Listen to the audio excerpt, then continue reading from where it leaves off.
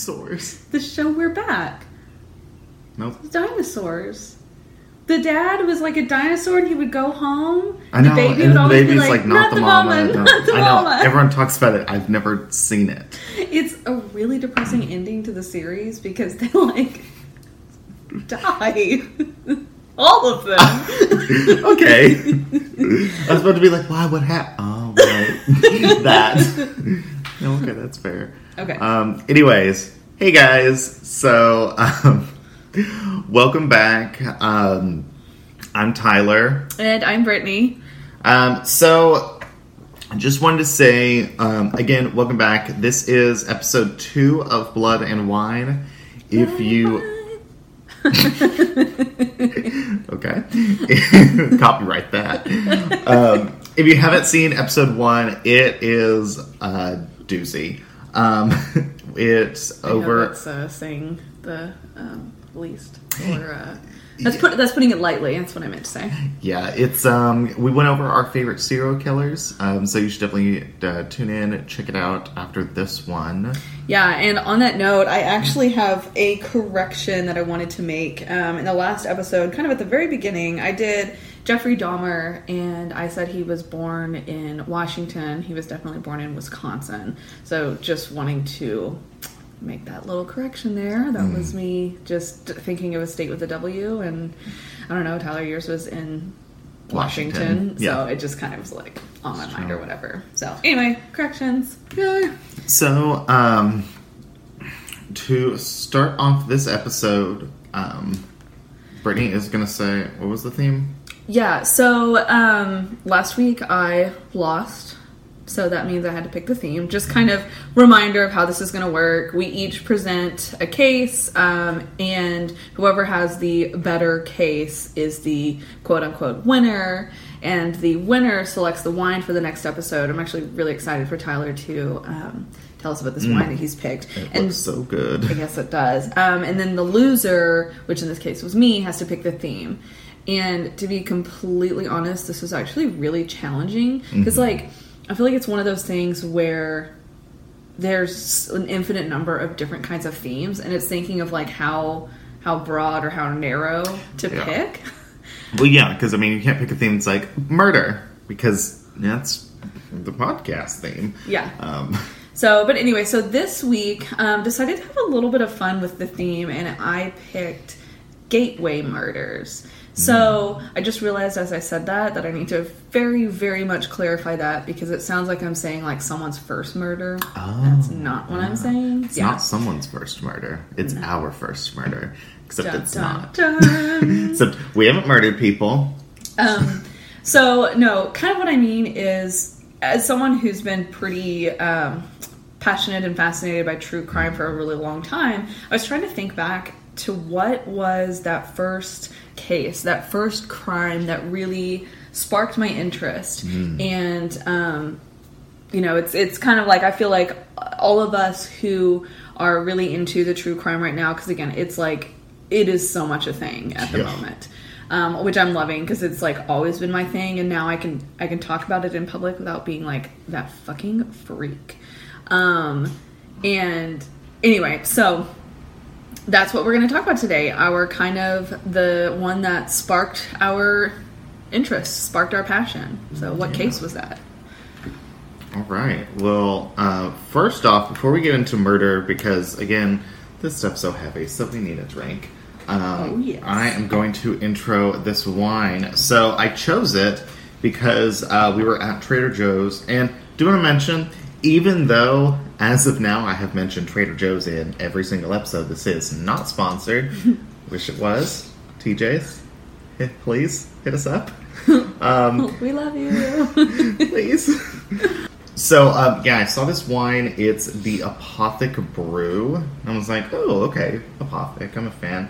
Yeah. It's red wine that's infused with cold brew. I really just don't know what this one's going to taste like. I know, it's like wine and coffee, which works because it's still before... Nope, it's one. Just kidding. It's coffee time. You mean wine time? Both. So this one is a California wine, and I looked it up, and the Apothic Brew is actually a limited edition. It's only out this summer. So, yeah. No, I'm excited to try it. So, like I said, it's a red wine blend that's infused with cold brew coffee. It says there are notes of red fruit, toasted oak, and coffee, obviously. Definitely not on the cheap side, at least for me. It's about $13 a bottle, which is about twice what I usually pay for a bottle, because I'm a cheap ass. But no, I'm excited, because I feel like there's not enough really good red wines for the summer. And, maybe cold brew coffee, red wine, like that'd be a nice summer drink if you don't really want to have a glass of white. Yeah. So when you mentioned it was a limited time one, that it makes me wonder if like that one, the Apothic Inferno, I wonder if that one's still around. I forgot to look because I bought that one a few times. It was really, really good. That's one that's in a whiskey barrel. Yeah. And anyway, I wonder how often Apothic does like these limited series ones, because like the ones that we always get, the red or the Apothic Dark, like those are all the time ones, which always a good like red blend. I really like Apothic. I know I'm not huge on blends in general, but the Apothic ones are really they're a heavy blend, so it's true. It's like closer to a cab, but it's really good. Does Apothic only do blends? Or do they have like Apothic Merlot? Or because I don't think I've ever seen anything that's not a different type of blend. I know. Well, I'm trying to think what they do with the whites. I'm really not sure. Be something to investigate. But you're right. I've never seen an Apothic cab. No, because I would buy that. I know. So if anyone knows if that exists, like hit us up, because that's yeah. Oh, before I forget, we have a Twitter account. Oh, yes we do. Yeah, and I have kind of started just setting that up, and we posted a photo the other day of editing our first episode, which that one, editing definitely takes a whole hell of a lot longer than I imagined, but it was pretty cool to get to do that process. But anyway, so our Twitter is Blood and Wine Pod, and I think that's right, because I know... Oh my god, I hope it is. It is. Okay. So, Blood and Wine Pod. Yeah. Couldn't afford to hit the cast in there. Well, it just made it way too long. Oh, that's true. But anyway, so make sure and hop on there and follow us. We are going to be sharing, like, that'll be kind of your behind the scenes look at what we're doing. And I'm actually thinking of getting an Instagram, but... We'll see. We'll see. We'll see about... I'm not as social media savvy, so we'll see. But regardless, let's get into this wine. Yes. Again, starting off using my wonderful, awful foil cutter that we'll see if it even cuts the foil.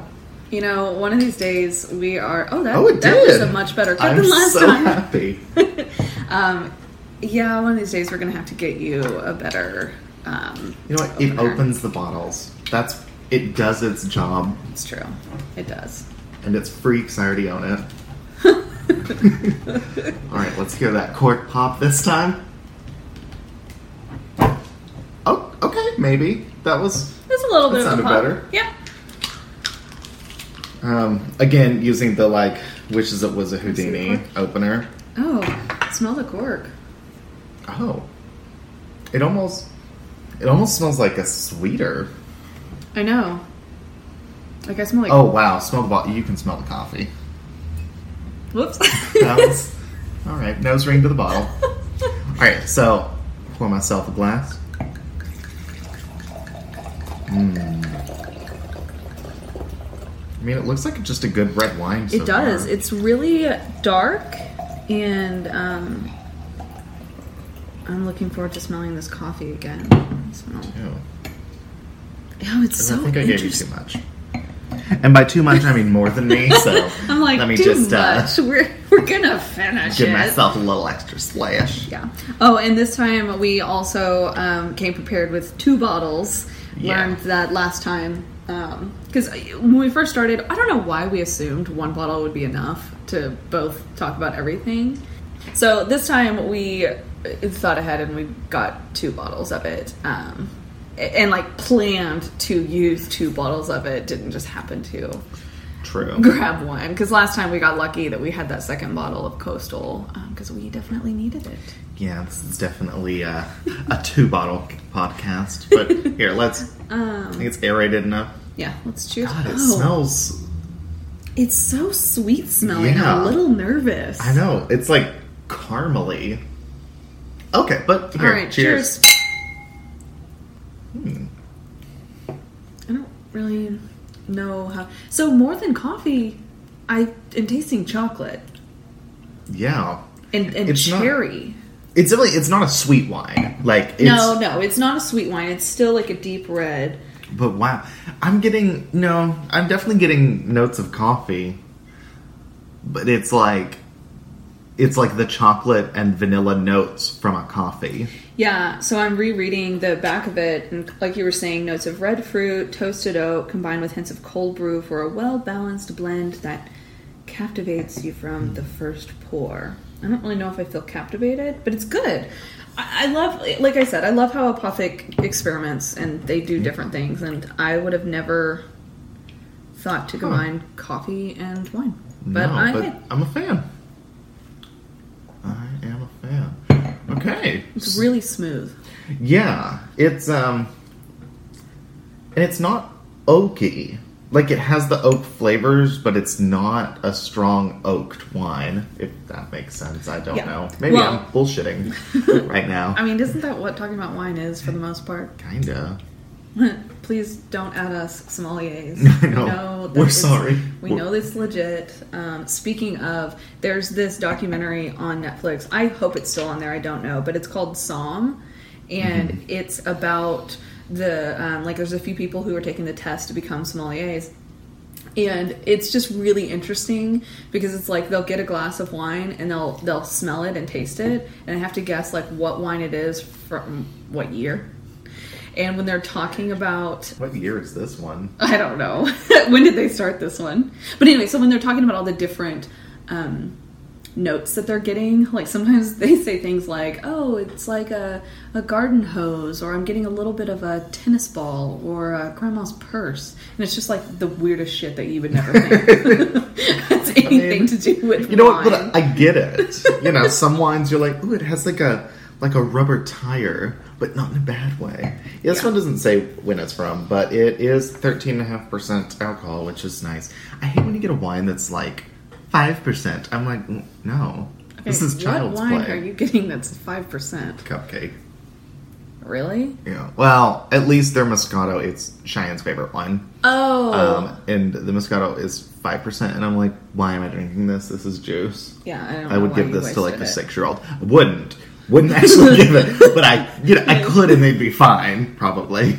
Maybe no. Maybe not. Okay, so we've got our wine. Now let's talk about the blood. murder.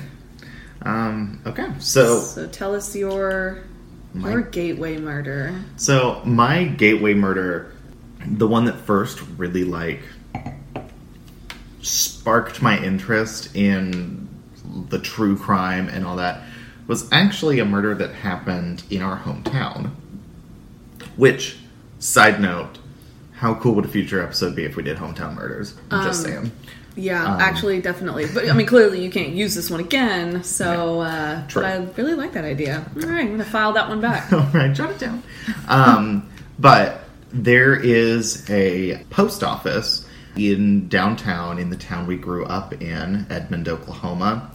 And I remember specifically being in the car with my mom. I was like, I don't know, like 7 or 8 or like a child, I don't know. Mm-hmm. And That's asking my mom, being like, what is that? There's this big statue outside the post office. And it's just like a normal post office.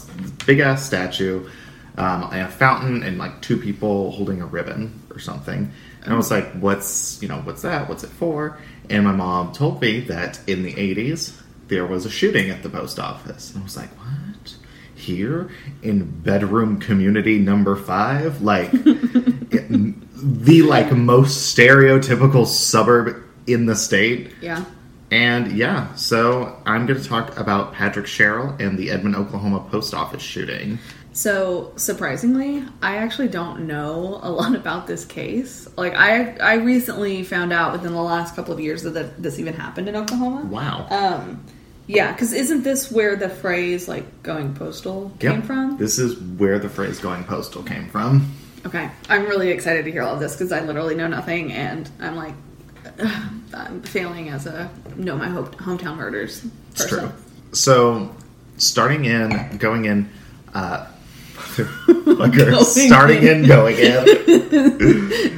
sex with it. Yeah. Going in balls deep into this. Anyways, starting out, Patrick Sherrill, he was actually a former Marine. He grew up, I believe, in Enid. So, okay. Another small town, Oklahoma, but like farm small town, not suburb small town. And he I just love that you had to clarify. There's a difference.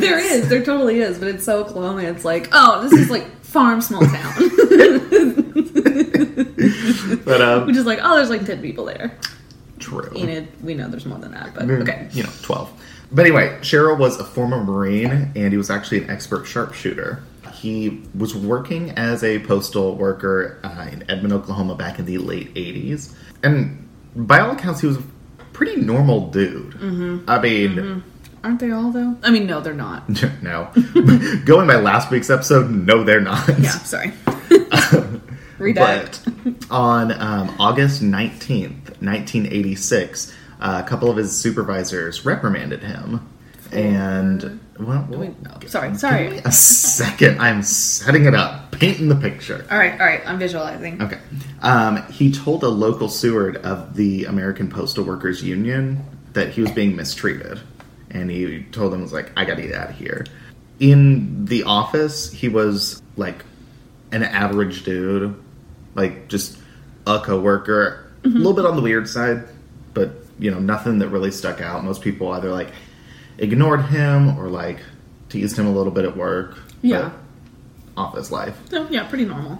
Like, in person, outside of work, his weirdness came out a little bit more, it seems. He would talk at length about Vietnam and even wrote on his resume to the post office that he had served in Vietnam, but he'd never actually been stationed outside the U.S. while he was a Marine. So it's like... Oh, so he just made all that up? Yes, but it was something that he built not necessarily as a lie, but more of something that he, like, believed. But I don't think he... Interesting. Yeah. So he, like... He made it up, but he didn't believe that he made it up. He believed that was actually what happened. Kind of? Kind of. It's a gray area. Okay. Because, unfortunately, there's not really any interviews with him. There's none. And we'll see why. Oh. He would also, around the neighborhood, when, kids are, like, laughing, playing whatever... he would always think they were laughing at him. Not just laughing because they're, like, playing with sticks and bugs or roadkill. I don't know. Yeah, dude's got a kind of... That's pretty messed up. Yeah, his neighbors... Low self-confidence. Or true. None, for sure. Yeah. His neighbors would call him Crazy Pat, which I'm sure did not help with the low self-confidence. No. Neighbors are dicks. Wait, so his neighbors when he was an adult or neighbors when he was growing up? Oh my god. Right. I mean, way to be just asshole neighbors. I know. Which, I'm like, if you're going to say that about your neighbors, don't let them hear you. Right? Because we're all guilty of kind of being shit. Oh my god, we judge our neighbors all the time. But, like, not to their face. You're nice to them. You talk to them. It's the Southern way. Bless their heart. Jesus, Crazy Pat. Yeah. But in a lot of ways, he was a loner. Definitely not. He's not the kind of guy that would go out to happy hour with his coworkers, right? Kind of thing. Going back to his work, though, so he was actually a postal worker who didn't have an assigned route. So basically, where needed, he goes. He would go, yeah. And it's based on seniority, which he didn't have a ton of yet. So how long was he there? I believe it was like 4 years. Okay. But I think the post office, especially in the 80s, was something that, like, people stayed at for years. Like, staying at jobs for 20 years like adults do. Yeah, I mean, like, we kind of touched on this, I think, in the last episode, how, Fucking like, baby boomers. it's just this generational thing, how our generation, we bounce from job to job for more career growth, and previous generations, like, stayed for a long time. Same job, whether they were happy or not. Oof, gross. But anyway, so yeah, he doesn't have a lot of job stability, job security, changes. And reports differ on whether he was like shit at his job and needed reprimanded because he was shit, or if he was actually really good and his supervisors were thinking that like reprimanding him would motivate him to be even better and push more mail out, because they're like his supervisors. It's fucked up. I hope it's not that one. Me too. But his supervisors, or I guess at the time, I don't know if it's still a thing, but the supervisors are graded on like how much mail goes out. So like at any way possible, if they can get more mail out, then they'll do it. What needs to be done. Which could lead some credence to earlier how I mentioned he talked to one of the union guys about how, he feel he's being mistreated. Or he could be saying that and, dude sucks, his job, needs reprimanded. Who knows? Yeah. Either way, so his two bosses shoot him the fuck out on the 19th. And he was put in a position not only where he's like angry and feeling targeted, but also they like threatened his job. So he's he's thinking he might be about to lose his job. Right. And then as he's leaving that afternoon, on the 19th, he reportedly asked a coworker who had been nice to him like all the time. She was apparently a great person. Yeah. He asked her if she'd be at work the next day, and she was like, yeah, I'm here every day. He was like, he told her it might be best if she stayed home the next day. You just left it at that? Little foreshadowing. Could you even imagine what was going through her head at that moment? Like, I'm sure at that moment, stay moment, home? especially since, like, workplace shootings aren't common yet, like they are today. Right, so I'm sure she's like, okay, maybe, like, it's gonna be a really nice day tomorrow. Like, I'm sure literally the most innocent thing is going through her head. Well, that's true, and that actually goes to show you how much has changed between, like, the 80s and now, because someone tells you... think about it. If one of your coworkers came up to you and was like, it'd probably be best if you weren't here tomorrow, I'd be like... What the fuck? And I'm like, what is about to happen? Hey, I'm gonna work from home tomorrow, guys. Just feel like it. Hey, no, I would go to HR. I like the police. I don't know. Yeah. Jesus. All Send right. out a group email. Hey, team. No, maybe not. Shit. But yeah, anyway, little foreshadowing. Yeah, I'm not a huge fan of this wine. Yeah, I didn't know if you were going to say it out loud or not. I'm not very much either, so I'm kind of like... Okay, I will say... It's a dessert wine. Yes. It's definitely something that would be perfect after a meal, especially if you want a dessert wine but you're not into sweet wines. Yeah. Like, this would be awesome with, like, some tiramisu. But... Oh, fuck, it is tiramisu. God, but it's 1 p.m. on a Sunday, and we don't have tiramisu. But we are going to finish this box with $13. I also feel like maybe if we just drink more faster, that it'll taste better. Oh, I'm sure bottle number 2 is going to taste fantastic. I'm pretty sure. After we drink bottle 1. But anyway, getting back to Patrick Sherrill. Yes. So the next day, August 20th, 1986, shortly after 7 a.m., Sherrill walks into the post office. And it's a big post office. Like, there's about 100 people that work there. And he sought out his 2 supervisors that had chewed him out the day before. This is the post office that's in downtown Edmond, right? Yeah. Like the one you think of. Yeah, the one that's like a little bit north of like the main downtown strip. Yeah. Okay. No, okay. Happened in that building. Oh my god. I've been there so many times. Yep. So he found one of his supervisors, Richard Esser, and immediately pulled out one of the pistols he brought to work that day and shot him. Esser had been talking with Mike Rockney at the time, who Sherrill also shot and killed. Oh my god. The other supervisor that had chewed him out had overslept that day and had a wound up arriving to work an hour late at about 8 a.m. By then, the shooting was over. So it was essentially like him not waking up that morning saved his life. Pretty much, yeah. Yeah. So after killing Esser and Rockne, Cheryl proceeded to go around the office and lock the doors to the outside. And, like, start locking everyone in. Oh. Yeah. So at this point, a lot of the people in the building had started to realize, like, what's going on.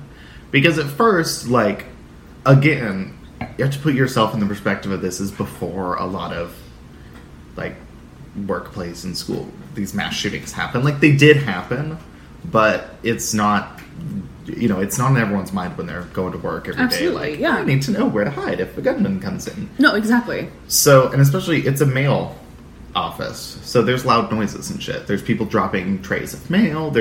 So a lot of people, they first heard the noises, weren't thinking a gunshot. They were thinking my God, really? work stuff.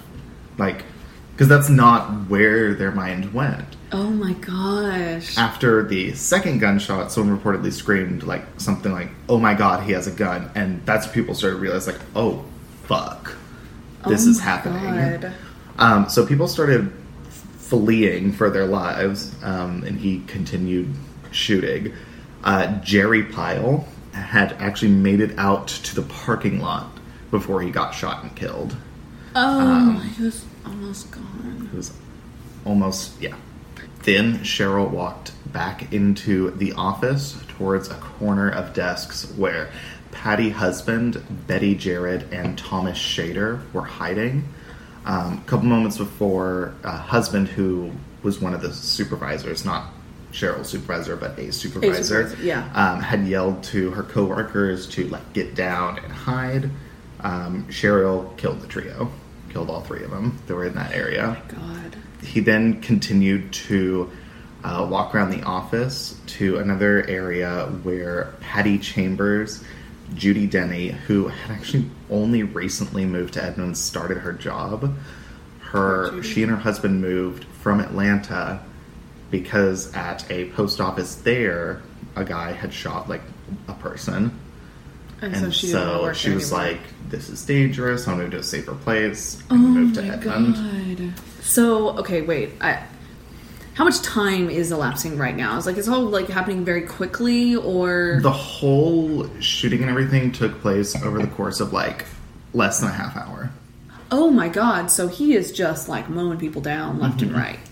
Well, if you think about it, it's like a one-story office building. I mean, it's fairly good sized. 100 people work there, but also it's not huge. Right. So yeah, I mean, this is all more or less happening in a pretty small space. Jeez. But yeah, so in this area, there's Patty Chambers, Judy Denny, Patricia Gabbard, Patty Welch, who was a brand new newlywed, and Joanna Hamilton. They're all hiding together. He shot and killed all 5 of them. 6 of them. Yeah. So how many victims are we up to now? Right now, 5, 3, and 2. So 10. 10. Yeah. Oh my God. Okay, what are his next moves? So he's continuing to walk through the building. Yeah. He has his guns. He runs into Ken Mori, who is just a couple weeks shy of his 50th birthday. Shot and killed him. You know what's craziest as I'm listening to all of this? Knowing this building and knowing how many times I've been in there, I just have like this really eerie feeling in my chest because it's like, oh my God, I could see this.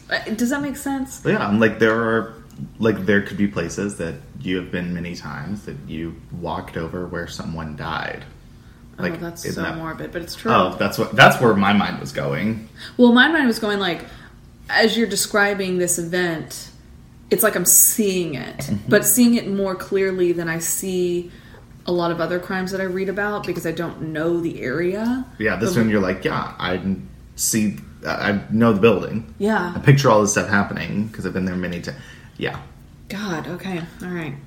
So then Cheryl is making his way towards the break room, and he gunned down William Miller, who was 30 years old.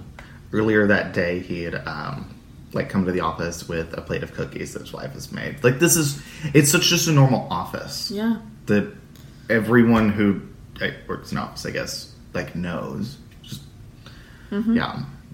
As he entered the break room, and now that I'm thinking about it, I messed up the count earlier. We weren't at 10. I think we're at 11. Okay. But as he entered the break room, he encountered and killed Leroy Phillips, who was his 14th and final murder of the day. So no one survived? Well, I mean, people did. Like, was there someone that he shot that survived? There were 6. Okay. There were 6 people who he shot that survived. All of which, like, had to go to the hospital. They were shot. Yeah. But that's not like a go home and slap a Band-Aid on it. Yeah, but 14 people. And put it in perspective, the kind of, like, back in the 80s and 70s and stuff, like, people did, shootings at works did happen. Right. But it was like, someone's angry they're getting fired and shot their boss. Yeah, that's what I was going to say. Like, a picture of being like a domestic, 2 coworkers, like, got in a fight and one shot the other. Like, there's one-off small thing. This is 14 people. Like, this is a mass shooting. Was it one of the largest at the time, I guess? I think it was the 3rd largest at the time. Okay. Unfortunately, nowadays, it's nothing. I doubt it's even in the top, like, 10. I know. Oh, fuck. Yeah. Continue. I don't even want to go down that path because there's just too much, but... Same. So while all of this chaos and shit is happening inside, the Edmond police officers and SWAT team are like the police officers outside the building. It's right there. Oh my god! I'm like just picturing it's away. like right down the street. Yeah, a couple people who had escaped got into a car, and because they're like getting shot at, right? So they're not going to run. Got it. They got into a car, drove there. They're like covered in their coworkers' blood, and ran into the police office to tell them what's happening. I'm assuming at this time, like maybe someone else had like also called 911 or something. Although, in the ensuing panic, like, people don't have cell phones. So, are you going to sit at your desk? Well, so, maybe not. Yeah. No, maybe not. But yeah, so the police and SWAT teams are responding. They're outside gathering. And they're trying for over an hour to talk to Cheryl. Like, they are talking to him on the bullhorn. They're calling the phone inside the office to speak with him, and he never answers. Like, he never responds to anything. After not hearing from him, like, he's not giving them any demands. He's not saying he wants anything. SWAT team members, like, rushed the building. And they found him dead by a gunshot wound to the forehead. Yeah. I know, this wine is so bad. I'm sorry, Apothic. We love you, but I know, this one's a miss on us. Or it's not... It does not taste like I thought it would. But at the same time, I guess I didn't know what to expect. I was expecting it to be a lot more bitter. Yeah, me too. It's just really, really sweet. Anyway, but these murder-suicides and these type things, like, these people are such cowards. Because they do this, and then they do the quick out. They're like, and I'm going to kill myself so I don't have to deal with the consequences. And it's like, really? Maybe just don't do it at all. Yeah. Like, obviously, seek help and stuff, but I don't know. It's so fucked up to take all these innocent people, like, who have families that, like, aren't, who, like, mom or dad or brother or sister went to work because they work at a post office and they died. Yeah. Like, well, and honestly, and I can't believe I'm about to go here, but it's like, I don't necessarily feel sorry for him, but I kind of do, in the sense that I guess he was very much picked on, calling him Crazy Pat. Like, be aware of what you're saying to people. Yeah, because I mean, you don't know how that might impact them. Yeah, and I mean, it's not like it's the person whose fault this is Cheryl. Like, no, yeah, it's his fault 110%. But I'm just saying, when I don't know, don't say that kind of shit to someone. Like, don't do it. It doesn't. I don't know. It doesn't take a lot to be kind to others, and not that. I'm not saying that had people been nice, it could have stopped the shooting, because I don't know. I mean, who knows? And I don't think that should be anyone else's responsibility necessarily. It's not. But, like, fuck. come on, don't call your neighbor Crazy Pat. Yeah. I don't even have mean nicknames for my neighbors yet. I don't even have nicknames for my neighbors. Oh. Like, Well, my current neighbor, I know his name, and when I mention him, I say his name. I don't know my neighbor's names. I'm sorry, guys. Sorry, I'm Tyler. Hi. Oh, But, man. So they found him. They found him dead. All in all, 14 people were killed, and 6 people, William Nimmo, Jean Bray, Michael Bigler, Steve Bick, Judy Walker, and Joyce Ingram, were all shot and survived, taken to the hospital, and survived their injuries. Good. But yeah, this is where the phrase going postal comes from, is this shooting. It happened in Oklahoma City suburb Edmond. in the 80s. And yeah. You know, it's kind of... That's 7 years before I moved there, though. Yep. I wonder if Do you my think daddy they knew? knew. I know. It's, you literally read my mind. So it's like, did they know that had just happened? Which I guess 7 years is... I can see them being like, okay. Yeah. It's not like it was like... To be fair, me, like, if I were to move to, like, the Denver area, I would not be turned off of moving to Aurora because of the movie theater shooting that happened, like, 6 years ago. Honestly, I feel But like nowadays, like... you can't go anywhere without something having happened there. Yeah. I mean, because, like, now we're in Austin, and there's plenty that's happened here. Things recently, things in, you know, you just moved here, but things in your time here that have already happened. And it's just like, oh, I mean, shit happens everywhere. Yeah, but you can't let, like, fear of what happened or what could happen rule any of that, because, fuck, it's always gonna happen. It's always going to happen, and if you... This went dark. Well, but it's like, if that's what you're worrying about, you're never going to leave the house. Nowhere's safe. Nowhere's safe. No, but, like, you can't let fear of things happening, you know, keep you from going somewhere or moving somewhere or whatever. And, like, so that's one thing that I've always... I'm trying to think, because I've lived in a lot of places that are maybe not 100% safe, which nowhere is. That's kind of the point I'm making. But, like, you know, I've lived in New York, and then I've lived in some of the grungier areas of Austin, but I'm kind of just like, okay, I mean, whatever. At the time, it's what I could afford, it's what I wanted to do. And, like, for example, I went to Europe this last year in the fall for my birthday, and there was a lot of crazy stuff going on around that time with a lot of the people, like more people down in vans. I mean, we went to Paris, and there was just a lot of stuff that happened, and I had multiple people come up to me, and it's like, oh, is it safe? And I had a friend that was going with us, and it was her first time overseas, and she was a little bit nervous about it. And what I just told her is, I was like, look, I'm not going to put myself in danger directly. Like, I'm not going to be ignorant, but at the same time, I'm not going to let, oh, something happened there, I can't go. Like, I'm not going to let that prevent me from living my life. Well, yeah, I mean, I lived in Norway during the whole when Russia was annexing Crimea, the Ukraine crisis was going on. Oh, that's right. And people were like, is NATO going to engage Russia over this? And like, Norway and Russia share a border, so it's like, fuck. And people were like, do you feel safe? And I'm like, I mean, I don't feel unsafe. I'm not going like not go to class because I'm like, oh, sorry, couldn't go to lecture, the Russians, you know.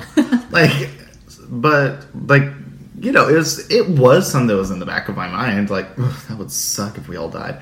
But I mean, it's not, I'm like, I'm not able to go to Russia and be like, hey guys, come on, let's talk this out.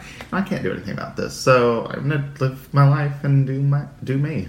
Yeah, yeah. But you know, kind of, I guess, playing off that living life and doing you. Let's talk about your murder. Okay. Yes, it is now my turn. But before we do that, will you pass me that opener? I want to go ahead and get into the second bottle. Second bottle time. Yeah. You know, if this podcast goes off, I could start my albums, my singing career, this beautiful voice. I think you should. Good. That's there we go. That was a pop. Okay. Hope y'all can hear that. That was good. I know, it was. I kind of took the bottle off the table because I think like we keep doing like table noises. Yeah, sorry about that. So anyway, you want some more? Yes. Yeah, no, I need some more wine after this. Well, absolutely. Oh my god.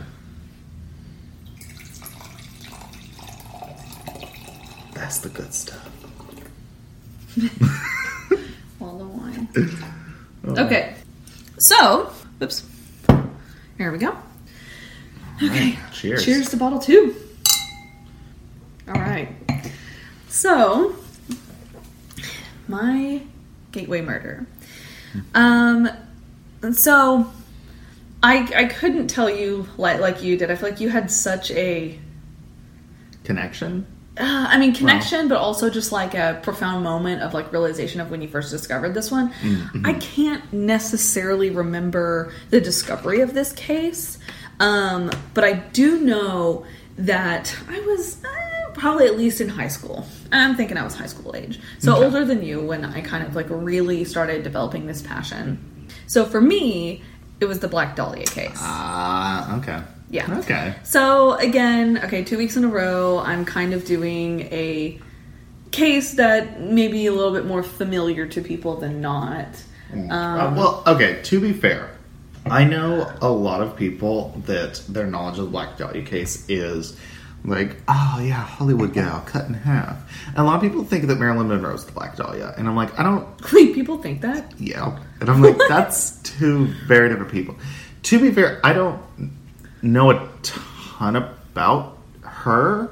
Okay. Like, I know more about, like, I guess, the investigation. So, yeah, no, but I don't really know much background and stuff. Okay, good. I feel better because like I did have this moment when I picked this topic where I was like, oh, okay, great. I'm doing another like one people have heard of because eventually I wanted to like get into things that are a little less known, which also I guess kind of makes it hard to find information, but it's possible. We can do it. I believe in us. I do too. So, just shout out to these sources. When I went to look, there's a lot of information out there with the Black Dahlia case, but a lot of it is very similar. So I kind of just honed in my research to a few key sites, Wikipedia, of course, also the FBI's website, which, I didn't know it was a thing that you could go on to the FBI's website and look at case files and stuff. And like I was seeing like images of some of the letters and just it was really interesting. No, it was really interesting. Not like crime scene photos. No, but still, I didn't know that like the evidence was, I guess, public. Well, it may be okay. I will say, I know not everything is public because this is still an open case. Fair. Cold case, but it's still open. But maybe because of how long ago it happened. Because this was in 1947. Okay. So 61 years ago. Yeah. And so, to be completely honest... 71. It's at the point 71 years. 71 years. Fuck. I know. It's at the point to where they don't feel like it's going to be solved. Yeah. Because to be fair... if the dude who killed her was 90, was 20, he's 90 now. Yeah. So, yeah. Yeah, exactly. So the likelihood of catching him, probably not. Maybe discovering who it was, maybe not. And they have... Charlie, we're recording a podcast. Would you please stop? You done?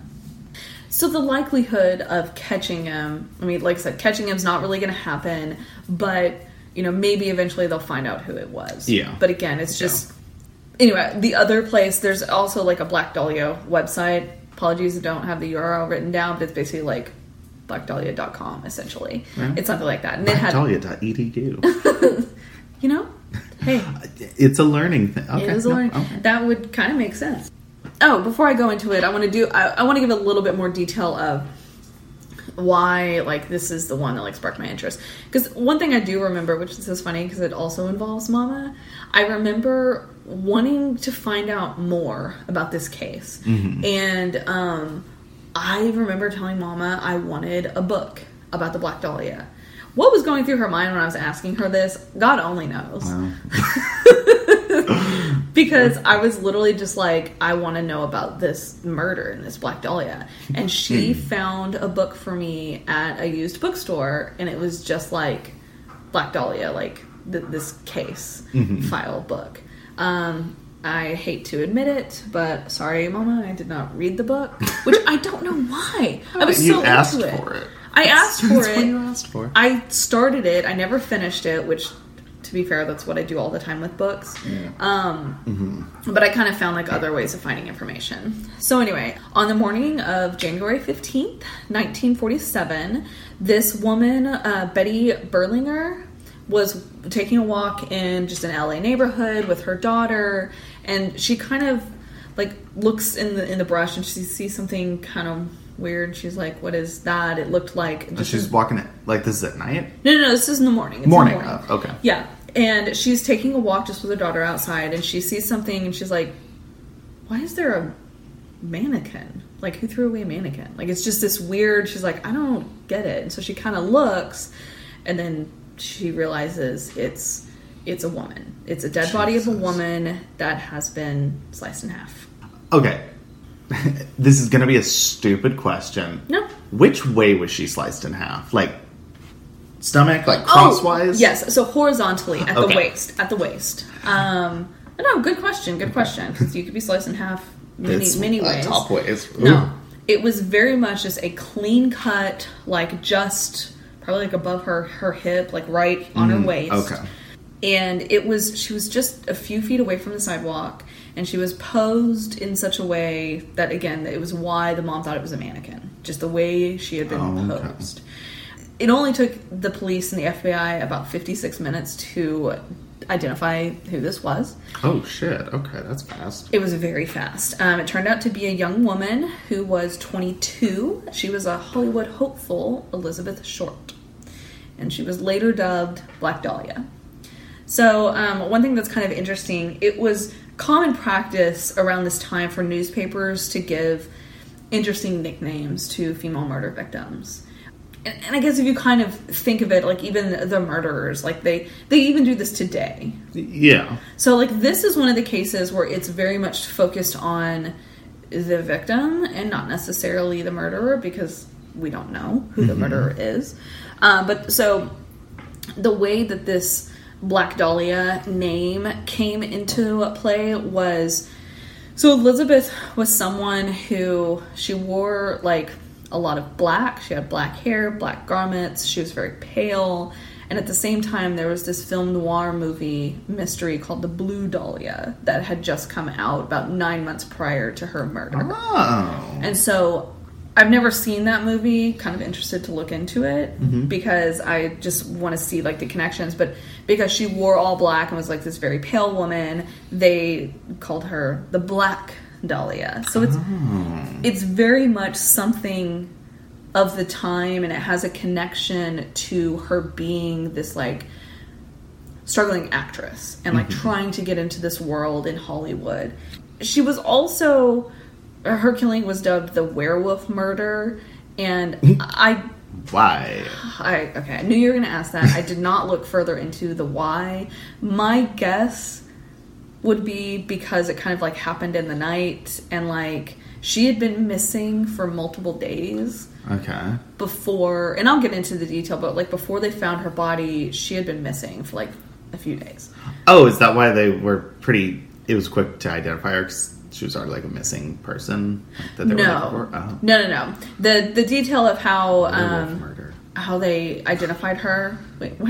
Werewolf. That's weird. I've also literally never heard of that. So. No, I put it in because I was like, that's different. And so like even after like the reporters, they heard about this Black Dahlia name and just like immediately picked it up, and that's what they were using. But you know, even after that became the prominent thing that it was called, some sources were still like referring to her killer as the werewolf. Again, I should have looked more into it, but Black Dahlia and the Werewolf sounds like a real shitty movie. The Black Dahlia and the werewolf. Ooh, okay. So anyway, a little bit of background on Elizabeth. She was one of 6 kids. Oh, that's so many kids. Yep, so she had 5 siblings, and she was born in Massachusetts. Yeah, so her dad left them. And so her mom had to raise 6 children. I think a lot of them were girls on her own. And, you know, when Elizabeth got older, she moved to California because she wanted to be a star. And she wanted to fall in love. And I'm kind of just like, okay, honey, whose dream isn't that? I mean, maybe not everyone the star part, be a but star one day. I'm gonna find me a man. Same. yeah. But so, like, one of the big things for her was she wanted to fall in love and she wanted to get married. And so, again, you've got to remember, she's, you know, when she was murdered, she was 22. So at this time, she's maybe like 19, 20-ish. So she's very young. So when she moved to Los Angeles, Elizabeth met a pilot named Lieutenant Gordon Fickling. That is such a 40s name. Yes, Lieutenant Fickling. Gordon Fickling. Okay. Gordon is, that's a good name that it kind of maybe should come back a little bit, but it would have to be done right. Yeah. Not everyone can be named Gordon. That's true. Anyway, so she fell in love with him. Like, head over heels. This guy was who she had been searching for, and she very quickly made plans to marry him. Unfortunately, Fickling was shipped over to Europe. So that kind of killed her plans of marrying him. So is this like 1944, like World War II? Yeah. Oh, okay. Yep. So, you know, in this in-between time, she took a few modeling jobs, but she was starting to feel really discouraged with her career. Which one thing, I'm like, honey, you young. Like, you just starting out. But again, it was a different time, and so I can't necessarily, like, feel that way. But also, I'm like, when I was 20, I was literally in college, didn't know any idea of what I wanted to do with my life. So props for her for knowing what her passion was and what, like, what her goals were. And she was working towards it. True. I was like, yeah, no, same. 20, I'm like, in college, waiting tables. Right. Well, and another thing, I like... still don't know what I want to do. I mean, same. So, one thing, like, major props to her, though, for moving across the country at such a young age. In the 40s. Yeah. That's takes guts. Yeah. And passion. Kudos. And that's what she had. So, again, she's taking a few modeling jobs, and she went back east to spend the holidays with her family, and then she went to Miami. She started dating another serviceman when she was there in Miami. She has a type. She definitely has a type. Which, serviceman, girl, I get you. Yeah. I get you. So she fell in love with another pilot. This pilot was named Major Matt Gordon. So, like, her type is... Gordon. She likes that name. She likes the pilots, which I'm kind of like, girl, don't blame you. That's hot. Same. I'm like, okay. He promised to marry her, and then he was sent to India. So he was saying, like, he would come back and, you know, I'll marry you. To India? Yeah, I don't know why. Oh. He was killed in action. Oh, I didn't... So, okay. Maybe I need better, like, world history lessons. I didn't know there was World War II fighting in India. Well, and maybe it was something different. I don't know. I mean, obviously, like, Matt Gordon was not who I was looking up, so I didn't dig in more to him. But no, yeah. Kind of the point of this is, like, again, she has a type.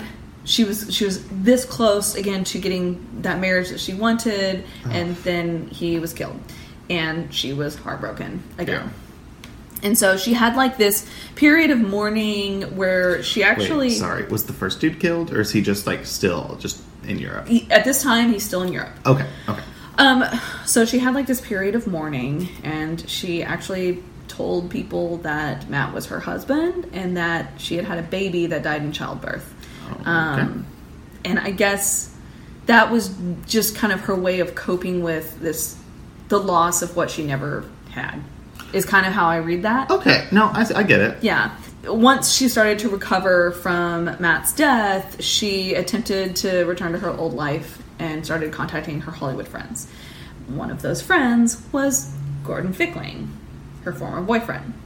So she gets in contact with him again, saw him as this possible replacement for Matt Gordon. She started to write him and met with him in Chicago when he was in town for a few days, and she, like, once again was head over heels for this guy. she agreed to join him in Long Beach before she moved back to California to like continue her passions of being in the movies. And that's just what she wanted to do. While she was in San Diego, she befriended this young woman named Dorothy French. And Dorothy was a counter girl at this Aztec theater.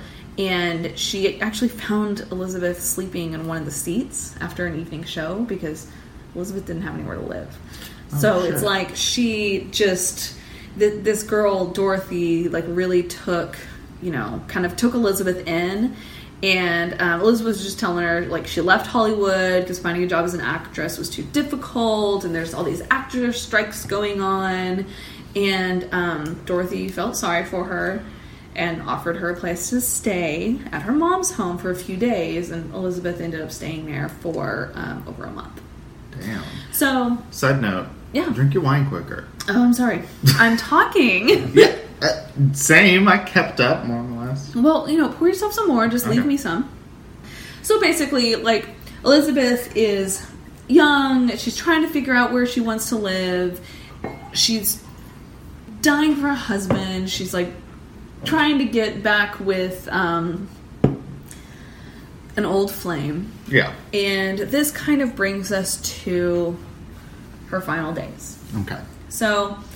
she did a little bit of housework for the French family when she was living there with them, but she kept her like late night partying and dating habits out there. So 100%, I have no idea what happened with Gordon Fickling, and I think it was this, like the way I'm reading it and understanding it, there was this like period of time where like she's in California and he's still in Chicago and they promised to be in Long Beach together, but like we're in this in-between phase of that happening.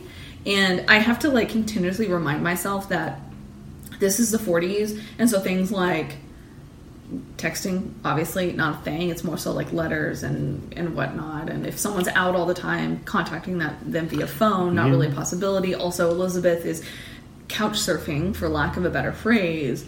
She doesn't have her own place. See, Airbnb should have been in the 40s. Could have been useful. So anyway, she's out, she's partying, and she becomes, again, Elizabeth... she just wants love. She just wants to find love. So she becomes enamored with Robert Red Manley. So this guy's a salesman from Los Angeles who had a pregnant wife at home. Oh. And he, Manley admitted that he was attracted to Elizabeth, but he claims he never slept with her. Sure. So, yeah, claims. Whether he did or not, the two kept seeing each other off and on for a few weeks, and Elizabeth asked him for a ride back to Hollywood. So he said, sure, I'll pick you up at the French household. And this was on January 8th, 1947. So he paid for her for a hotel room for the night, went to a party with her. Two of them got back to the hotel. He ended up sleeping on the bed and she slept in the chair. But they're not fucking. Well, and again, this is Manley's account. Whatever. Yeah. Shared a hotel room. Yeah. So Manley had an appointment on the morning of January 9th. He returned to the hotel to pick up Elizabeth around noon. She told him that she had to go back to Massachusetts, but first she needed to meet her married sister at the Biltmore Hotel in Hollywood. So Manley was like, okay, I'll drive you there. He did not stick around. The Biltmore Hotel. That is... wait. Is that like the murder hotel? No. Are you thinking of the girl that was in the thing on the roof? Yeah. No, what's that one called? It's... I'm going to look it up. Yeah, you look that up while I talk about this because I don't think it's the Biltmore, but it's definitely there in Los Angeles. Yeah. It's the something hotel. Yeah. So you look that up. So Manley, he didn't stick around. He dropped her off. He had that appointment he had to get to at 6:30, and he was not going to just sit there and wait on Elizabeth's sister to arrive. Yeah. Last time he saw Elizabeth, she was in the lobby of the hotel making some phone calls. Turns out, Manley and the hotel employees were the last people to see Elizabeth Short alive. The Cecil. The Cecil, that's it. There it I is. knew it wasn't a B, and it was just... oh, it's a C, right? Yeah. Cecil with a C? Yeah. Sorry for derailing you, but I was like, I think... No. That case, also very interesting. Not... Yeah, fill me up. Maybe eventually on one of our episodes we'll get to that case because it's real weird. Which case? The Cecil Hotel. The girl. Yeah. No. So, same. Anyway, so Manley and the hotel employees, last people to see Elizabeth alive. Okay. As far as the LAPD could tell, her killer is the only one who saw her from January 9th until she was found on the 15th. So it was the pregnant wife. It was the pregnant wife. She found out about the affair and she was like, no, I'm gonna fucking chop you in half. She had a samurai sword and was like, nope. Anyway. Just saying, that's my theory. That's your theory. All right, cool. Well, listen to the rest and see if you still think that that's your theory. Okay. So Elizabeth is missing for a total of 6 days. Okay. So this brings us back to the crime scene that I kind of talked about at the beginning, where this woman, Betty, finds Elizabeth, freaks fuck out, calls the police. So Officer Frank Perkins and Will Fitzgerald arrived at the scene within minutes. They saw this body, naked woman, cut in half. They confirmed, like, Betty's story was true and immediately called for backup. Because it's like, shit, we have a naked, dead, cut in half girl. We need backup. Yeah. I'm just trying to imagine... Yeah, you have cork in your glass. Yep. I was trying to imagine just, like... I've never found a dead body. If you...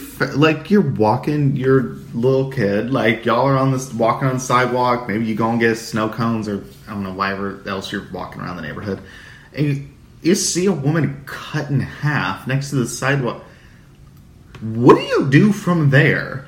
Well... Like, did she go up to the house, be like... Hi, can I use your phone? Cut in half woman over there. Yes. No, that's exactly what she did. My God. No, she ran to the nearest home to call the police. Yeah. And, like, so one thing I think of is, like, I feel like there are so many cases that start, and a jogger was in the forest. Oh, my God. No, it's true. And I'm like, all right, so if I'm jogging, it's not going to be in a fucking forest because I'm going to be too scared and I'm going to find a dead body. Yeah. No, I literally... no. I'd be like, no, I'm going to use the treadmill because you don't find bodies next to the treadmill. You don't. I just thought of an idea for a theme. Joggers who found dead people? But in places like Central Park or the parks in Washington, D.C., like, so you're not in the mountains or whatever, jogging in the mountains. Jog in the mountain? That just sounds unsafe. For many reasons. But anyway, just think of like murders found in Central Park. We can talk about it. Okay. I'm not convinced. All right. Well, I'll try to get that one on you a little bit later. See. But anyway, so they confirmed Betty's story and called for backup. So one thing that the LAP did note is that this woman's body seemed to have been posed. She's like lying on her back with her arms raised over her shoulders, and then her legs were twisted in a display that was like very seductive. And again, you have to remember her body is in 2 pieces. Jesus. So, like, she's posed in this way. And they believe that she'd been tied down and tortured for several days because she had a lot of rope marks on her wrists, her ankles, her neck. Fuck. Yeah. Was she... And please tell me yes. Was she dead before she was cut in half? She was. Oh, so God. I'll get into some autopsy, but I totally understand why you asked that. Okay, yes. good. That happened post-mortem. I mean, not good, but, like, better than... Yeah. If you're going to be cut in half, dear God, please just be dead by then. Yeah. I mean, unfortunately, she was definitely tortured a lot. Mm-hmm. Her body was severely mutilated and completely severed at the waist, drained entirely of blood. So, question. I see so many, like, killers or, like, victim stuff that, like, that's one of the things is, like, they've been drained completely of blood. And my mind always goes, okay, does that mean they were, like, you know, cut and then, like, hung up to drain? Or, like, because you cut them in half, they have arteries, the blood all just kind of went out? I mean... Like, is it intentionally drained of blood? Or just, like, that happens when you cut someone in half? So, I can see both sides of it. One thing about Elizabeth Short, she was moved. And I'll get into a little bit of detail. And so one thing I think of is, like, if you're going to kill someone in one place and want to move them to another, maybe you want to drain them of the blood, because otherwise there's going to be blood droplets Okay. covering your path. Like, so you want to just get rid of the blood. That way there's no evidence from A to B. Okay. Right? Okay. And, I mean, I say no evidence, no blood. Yeah. So yeah, she's drained of all her blood. She's completely pale. Medical examiners determined that she'd been dead for about 10 hours before they discovered her. So again, like I said, she was missing for 6 days, but she'd been dead for 10 hours. So that shows, like, she went through multiple days of some type of torture. Jesus. And this leaves her time of death around, like, the evening of the 14th, maybe early morning, January 15th. And the body had clearly been washed by the killer. So one further interesting fact of how she was mutilated, her face had been slashed from the corners of her mouth all the way to her ears. Oh, shit. And it's like creating a permanent smile. And apparently the smile has a name. It's the Glasgow smile. And it's where someone has their smile like cut from the corners of the mouth, like I said, maybe not all the way to the ears, but like pretty far, where it creates a scar. A lot of killers will use like something very jagged, so it's not a pretty scar, like to create this scar. And the one thing that I keep thinking of is like kind of the perfect example is the Joker. And how at least pay a moment of respect to Heath Ledger and his phenomenal Joker that he played in The Dark Knight. But if you remember during that story, he kept telling different stories of how he got the smile, and where it was like his dad did a razor, or like other, he had a fight with his wife and he was doing it to, always be smiling. Super creepy. But like that's kind of, I think, the best like cultural example of this kind of Glasgow smile. And anyway, so Elizabeth had that. Yeah. She had several cuts on her thighs, her breasts. There were certain parts of her body where entire portions of flesh had been sliced away. The lower half of her body was about a foot away from the upper half. And the killer had tucked her intestines kind of underneath her butt, so they're not out, they're kind of tucked away. Jesus Christ. Yeah. There's, like I said, no blood on her, no blood on the grass, like nothing. So this is, seeing that evidence is when the investigators determined like she'd been killed elsewhere, completely cleaned of her blood, and then dumped into this vacant lot. So a lot of the intrigue that came from this case, do you need to pause it? You're having a moment. I'm sorry. I just looked at the photos. Yeah, it's pretty bad. Jesus fucking Christ. Sorry. No, it's fine. It's fine. They're brutal, and it's one of those things where I'm kind of like, thank God they're in black and white, those photos. Yeah. They're some of the most, like, intense crime scene photos that I've ever seen. And I think it has to, I mean, she's cut in half. Like, that is so terrifying. Like, everything about that is terrifying. Jesus God. I'd never seen the photos before. Yeah. They're pretty bad. Unfortunately, literally all you have to do is Google. I saw that's what you did, because they're out there. I Googled, Black Dahlia crime scene photos. You can see all of them. If you have any interest of seeing, like... Jesus God, though. Be sure you want to. Yeah. It's, honestly, the description is enough. You don't necessarily need to match that with a visual. So part of the intrigue that came from this case was just this unprecedented brutality of this murder. And, additionally, before she was killed, like during this time when she was being tortured, she was forced to eat feces. They, like I said, they took away portions of her flesh. The killer removed her pubic hair, like he shaved her body. He also inserted these pieces of flesh and her pubes into her vagina, into her rectum, and removed her uterus. Which... So wait. First off, this dude's so fucked up. Yeah. Second off, is it like something you need, like...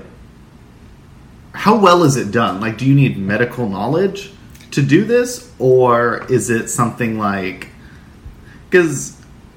I mean, my medical knowledge begins and ends with seasons 1 through current of Grey's Anatomy. Yeah. But, I mean, I feel like I can figure things out. Right. But I feel like cutting someone in half, specifically removing their uterus, do that, like, you'd need more than just, like, right? Yeah, I kind of hate how fucking smart you are because I'm not there yet. Oh, I'm sorry. I'm sorry. But no, this shows that you are thinking along the exact same lines that these investigators were. Honestly, I could have solved the case. Just saying. With just how cleanly she was cut and all of these things that were done, yes, their thoughts were like, okay, this has to be someone with a medical background. We'll get into more of that later, but yes, you are totally on the right train of thought. Like you're following what they are in this moment. I could be a crime scene investigator. I don't want to be, and that's the only reason I'm not. It's because I don't want to be. I mean, honestly, there is some truth to that, considering you do have a degree in criminology. Fair. Like, you could have taken that to go further. No, you're right. But it's the choice of, do I really want to expose myself to those types of things? Or do I want to live a happy life and do things like human resources? Yeah. Yeah. A little happier, I think. I think so, too. So the investigators lifted her fingerprints, and they were needing to safely send them to the FBI to hopefully identify who this person was. Well, the FBI headquarters was in Washington, D.C., and they're here in L.A. And there were just some severe winter storms going on. Are there not, like, widespread FBI field offices at this point? I mean, I'm assuming no. Okay. I mean, yeah, if they're sending them to D.C., like, probably not. Where is...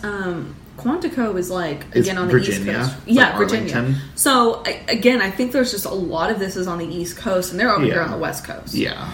And so there's these severe storms going on, and January. It could delay this investigation and this request, and they were just like, shit, that's too much time for a homicide, because every moment counts. Like, I'm sure you've heard on all the crime shows they talk about, 24 hours, 48 hours, like those are the prime times to get evidence. And so they needed to know who this woman was.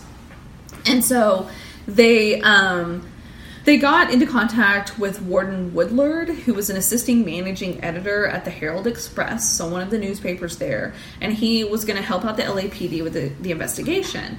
The reason they reached out to him is because this newspaper had recently purchased new technology called a sound photo machine, and Woodlard, this managing editor, believed that he could use this sound photo machine equipment to send the fingerprints to the FBI. Now, I don't necessarily know what a sound photo machine is, but it's something that can, like, take an image of something and, like, blow it up. Sound? Yeah, I don't know. So when Woodlard spoke to the LAPD captain, Jack Donahue, about this idea, they were like, yes, let's do it. So when they first transmitted the fingerprints to the FBI, they really couldn't read them. So one of the photographers suggested they reverse the lab process and send the negatives to the FBI. So they sent the negatives, they blew them up to like 8x10 so they could, the FBI agents could clearly read them. This is how they figured out that it was Elizabeth Short. So Short's fingerprints had actually already been in the FBI's database for a couple of things. One had been she applied for a job as a clerk at an army camp in California in 1943. And then the second one is because she was arrested in Santa Barbara for underage drinking.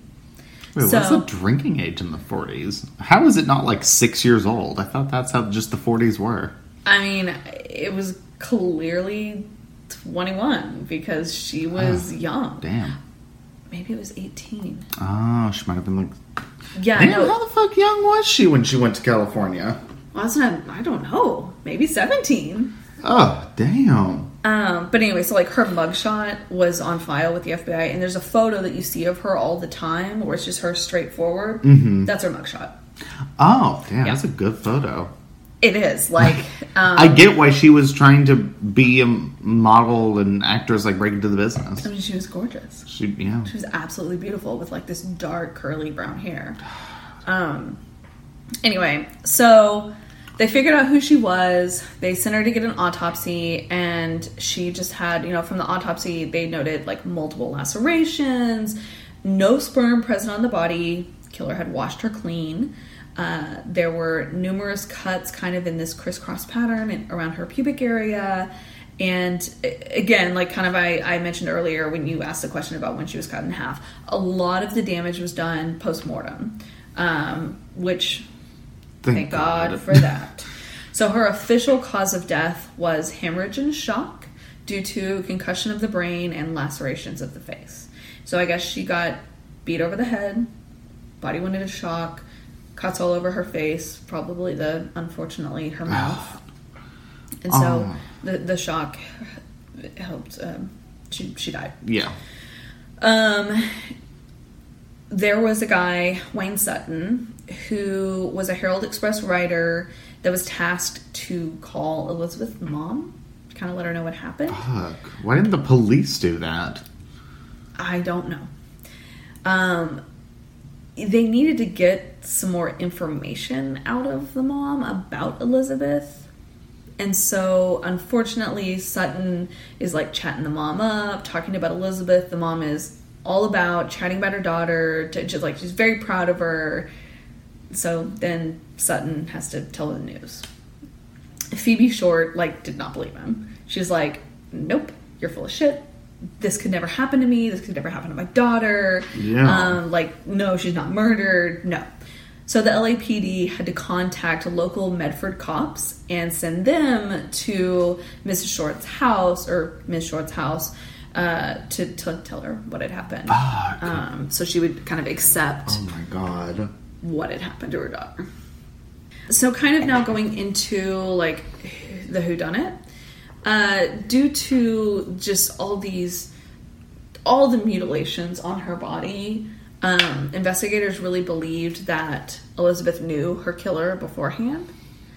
And FBI criminal profiler John Douglas believed the killer knew her well and had some type of emotional attachment due to the horrific violence that was inflicted upon the body. Yeah. Yeah. And then also, leaving her body on public display just to kind of show the world, let her see Elizabeth on all the wrongdoings that she'd done to him. So they thought the killer knew her. Jesus. Yeah. So on January 23rd, 1947, same year, the Examiner got a call from this guy who was claiming to be Elizabeth Short's killer. He told the editor that he was upset at the way the story was being handled in the papers, and he offered to mail some of her belongings to prove his claim, to prove that, I fucking killed her. So a few days later, the Examiner received a package and a letter formulated from, magazine clippings. So it wasn't handwriting, it was different letters from magazines. And in the package, there was her birth certificate, business cards, photographs, and an address book with the name Mark Hansen on the cover. Ooh. How would any of that prove that he's the killer? Does she carry her birth certificate with her? So I actually don't know if that was a thing that people had more readily available on them. I know, it's for real. I don't know. I mean, ours are with Mama, and I kind of feel like that's where they should stay. I don't need my birth certificate. But I'm just thinking, he had... I mean, he could have also been her neighbor. Yeah. Or, visited the house that she was staying at if she didn't have a house at this time. Well, remember, she was staying with the French family. Yeah. Well, I mean, okay, he could have been a visitor of the French family, and, I mean, she lived there, she had all her shit there. How does that stuff convince anyone he's the killer? I mean, I don't know. And I mean, clearly it didn't convince that he was a killer, but because of this address book that had this name Mark Hansen, Mark Hansen was someone who became a prime suspect in this murder. Yeah. So later, Elizabeth's handbag and shoe were found in a trash can later that same day. And it was just a few miles away from the vacant lot where her body was found. The person who identified these belongings as Elizabeth was Robert Red Manley. Oh. This was the guy that had the wife. So he's the one that identifies these things as hers. Okay. But the LAPD no longer saw him as a suspect. Why? I don't know. Okay. So all the information I found was saying that he identified the items before the LAPD no longer saw him. So like when he was identifying these, he was a suspect. Okay. And then I think because of later things that came out in the case or later like portions of their investigation, he was no longer a suspect. Oh, okay. So, having these items being so close to the dump site could have been a mistake on the killer's part, because maybe he thought they wouldn't be linked to her murder, but because Manley was able to identify him, they were, and this close location of the items revealed that the killer was most likely in walking distance of both of these places. Throughout this investigation, letters continued to pour in with lots of information, lots of it false. Yeah. So this is where I get into where I was telling you were on the exact same mine train as the LAPD. Mine train, yes.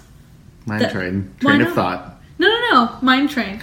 You just let it happen. It's a good one. It sounds like a really fun theme park ride.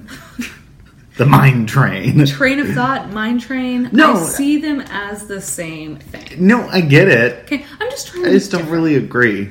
All right, I'm just trying to be different. Okay. Well, you clearly be. So you were on the same mind train as the LAPD, and they were convinced that this murderer had to have some type of medical training. Yeah. Just because, again, like I said, how cleanly she was cut. I want to read kind of a little bit of what the LAPD said. The manner in which Elizabeth Short's body was dissected has indicated the possibility that the murderer was a person somewhat experienced in medical work. The Los Angeles Police Department has undertaken to develop suspects among the medical and dental schools in the area, as well as among other students who have anything to do with human anatomy. Dental? Well, how you work with a mouth? I mean, like, she did have the mouth cuts, but like, I feel like teeth experts aren't going to be like surgical experts. You still have to have anatomy, I'm sure. Okay. Like, I mean, so like they've had, that's more, like, I didn't take anatomy for art history. I mean, neither did I. Although, I was going to say that it would have been interesting. But yeah, no, we didn't have to take anatomy. Yeah. So, due to like all the complexity of the Black Dahlia case, the original investigators treated every single person who knew her as a suspect because they literally just didn't know. I think Robert Raymond's wife was a nurse. Pregnant wife was a nurse. That is my theory. All right. Well, you're going to have to do some further research and maybe add that to corrections in the next episode. Correction, this case was solved by yours truly. Yes, I did mouth pop. Yeah, you did. Your mouth popped and I just looked at you. So by June of the same year, in 1947, the police had processed and eliminated a list of 75. Fuck. She had a lot of friends.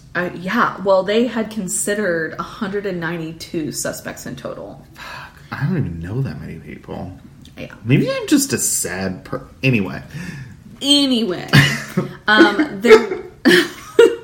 in all, about 60 people confessed to her murder, but there were only 22 who were ever considered like viable suspects by the LAPD, and just no one ever completely panned through. I guess why? Why you gonna confess to a murder that you didn't do? Because obviously 60 people did not do this. No. I don't know. And maybe it's just something along, like, how well-known this case was. The whole Hollywood starlet and, like, maybe people Do just people not think ahead being like, yo, you probably gonna be hanged if they think you actually did it? I mean, like, true. Also, I'm just picturing, like, an inspirational 80s movie that's like, I killed the black dog. No, I killed the But I'm just saying, if that is not how it happened, then all y'all dumb as fuck for confessing. Well, you know. And that's... I don't know why the 60... That is so many people to fucking confess. I know. Where it gets to a like, point do where you it's think like... you're gonna... Do you think it's gonna be like, oh my god, oh, I'm Joan Rivers, and there he is, the confessed killer. Oh my god, he's wearing Giorgio Armani suits and whatever murderers wear. Like, do you think you're gonna be famous? You're not. I mean, not famous, but infamous. Okay, but like, what's your end game here? Like, they find out, like, oh, you couldn't have because you live in Kansas City, and then everyone's gonna be like, he confessed to being the murderer, and then he wasn't. Let's cast him in the new movie. Like, well, I don't know. Anyway, that's gonna be one of those things that the only time I could ever not understand, but begin to understand why someone would confess to something is if they're, like, already in prison and just want more clout. I mean, okay. Yeah, I mean, I really don't know. So recently, in 2016... Oh, shit. So, yeah, recently. Super recently. Someone named Steve Hodel, who was a former police department detective, so he's kind of, like, in this realm there in California. He has felt that he has pretty sufficient evidence that his dad, Dr. George Hodel, killed Elizabeth. Oh, shit. And so he's kind of been dedicating these last few years of his life to this evidence and how he's pretty positive that his dad was the killer of Black Dahlia. Fucked up would that be? Yeah. You know, you're doing your job and you're like, I think my dad was the murderer in one of the most famous killings in modern American history. Yeah. No, that was him. You're right. Like, at this time, this case remains unsolved, and it is one of the most famous unsolved murders in American history. I will say, though, like, you know, depending on where this goes, kudos to him for, like... calling out his dad? Yeah, because I feel like there are a lot of people who be like, oh my god, I think my dad did it. I'm a police officer. I have the ability and could cover this up. Yep. Like if any of the people who could cover it up and make sure that this 70-year-old murder is never solved, like a former police officer would be the one to do who it. thinks his dad did it, yep. would be the one. So kudos to him. Maybe, you know, maybe his dad is the killer, maybe not, but kudos. Kudos to him. So that's it. That was my gateway murder. So my first one was my interest came at a very clearly, like I said, it was like the most famous unsolved murder of American history. So I guess I get why it tied me in. So I guess from here, time for postmortem. Moving into the postmortem. So a broad overview of each of our cases. I mean, I guess. I don't know. You go first, because I just finished mine, so you go with your, like, kind of broad overview. Yeah. Broad overview, Patrick Sherrill, perpetrator of the Edmond Post Office massacre. The event killed 14 people and led to the coining of the phrase going postal. Was one of the largest mass shootings in the U.S. at the time. At the time. At the time. So, my broad overview, Elizabeth Short, Black Dahlia, freaking sawed in half. Or not sawed, cut in half. Yeah. 22. All the things done to her. Yeah. 60 people confessing. Yeah, I mean... Still unsolved. If we're picking... If we're picking a winner here, you win. Thank you. No, yeah. I love your connection hometown-wise to Look, I got the... Patrick Cheryl has the numbers. Yours has the fucking brutality. So It's no, so yours... brutal. She... Fuck. No. And the pictures... No. Oh, that's right. Yeah, which Elizabeth Short... You know, again, I did not tell you to look at wins. those. No, but I did. Yeah. Okay. So I guess next time I'll pick a topic. God, this is so fun. I'll pick a topic and you pick a wine. I will. Yeah. Well, thanks everyone for thanks for tuning in. Thanks for listening. I'm gonna finish. I mean, we're about to finish this bottle.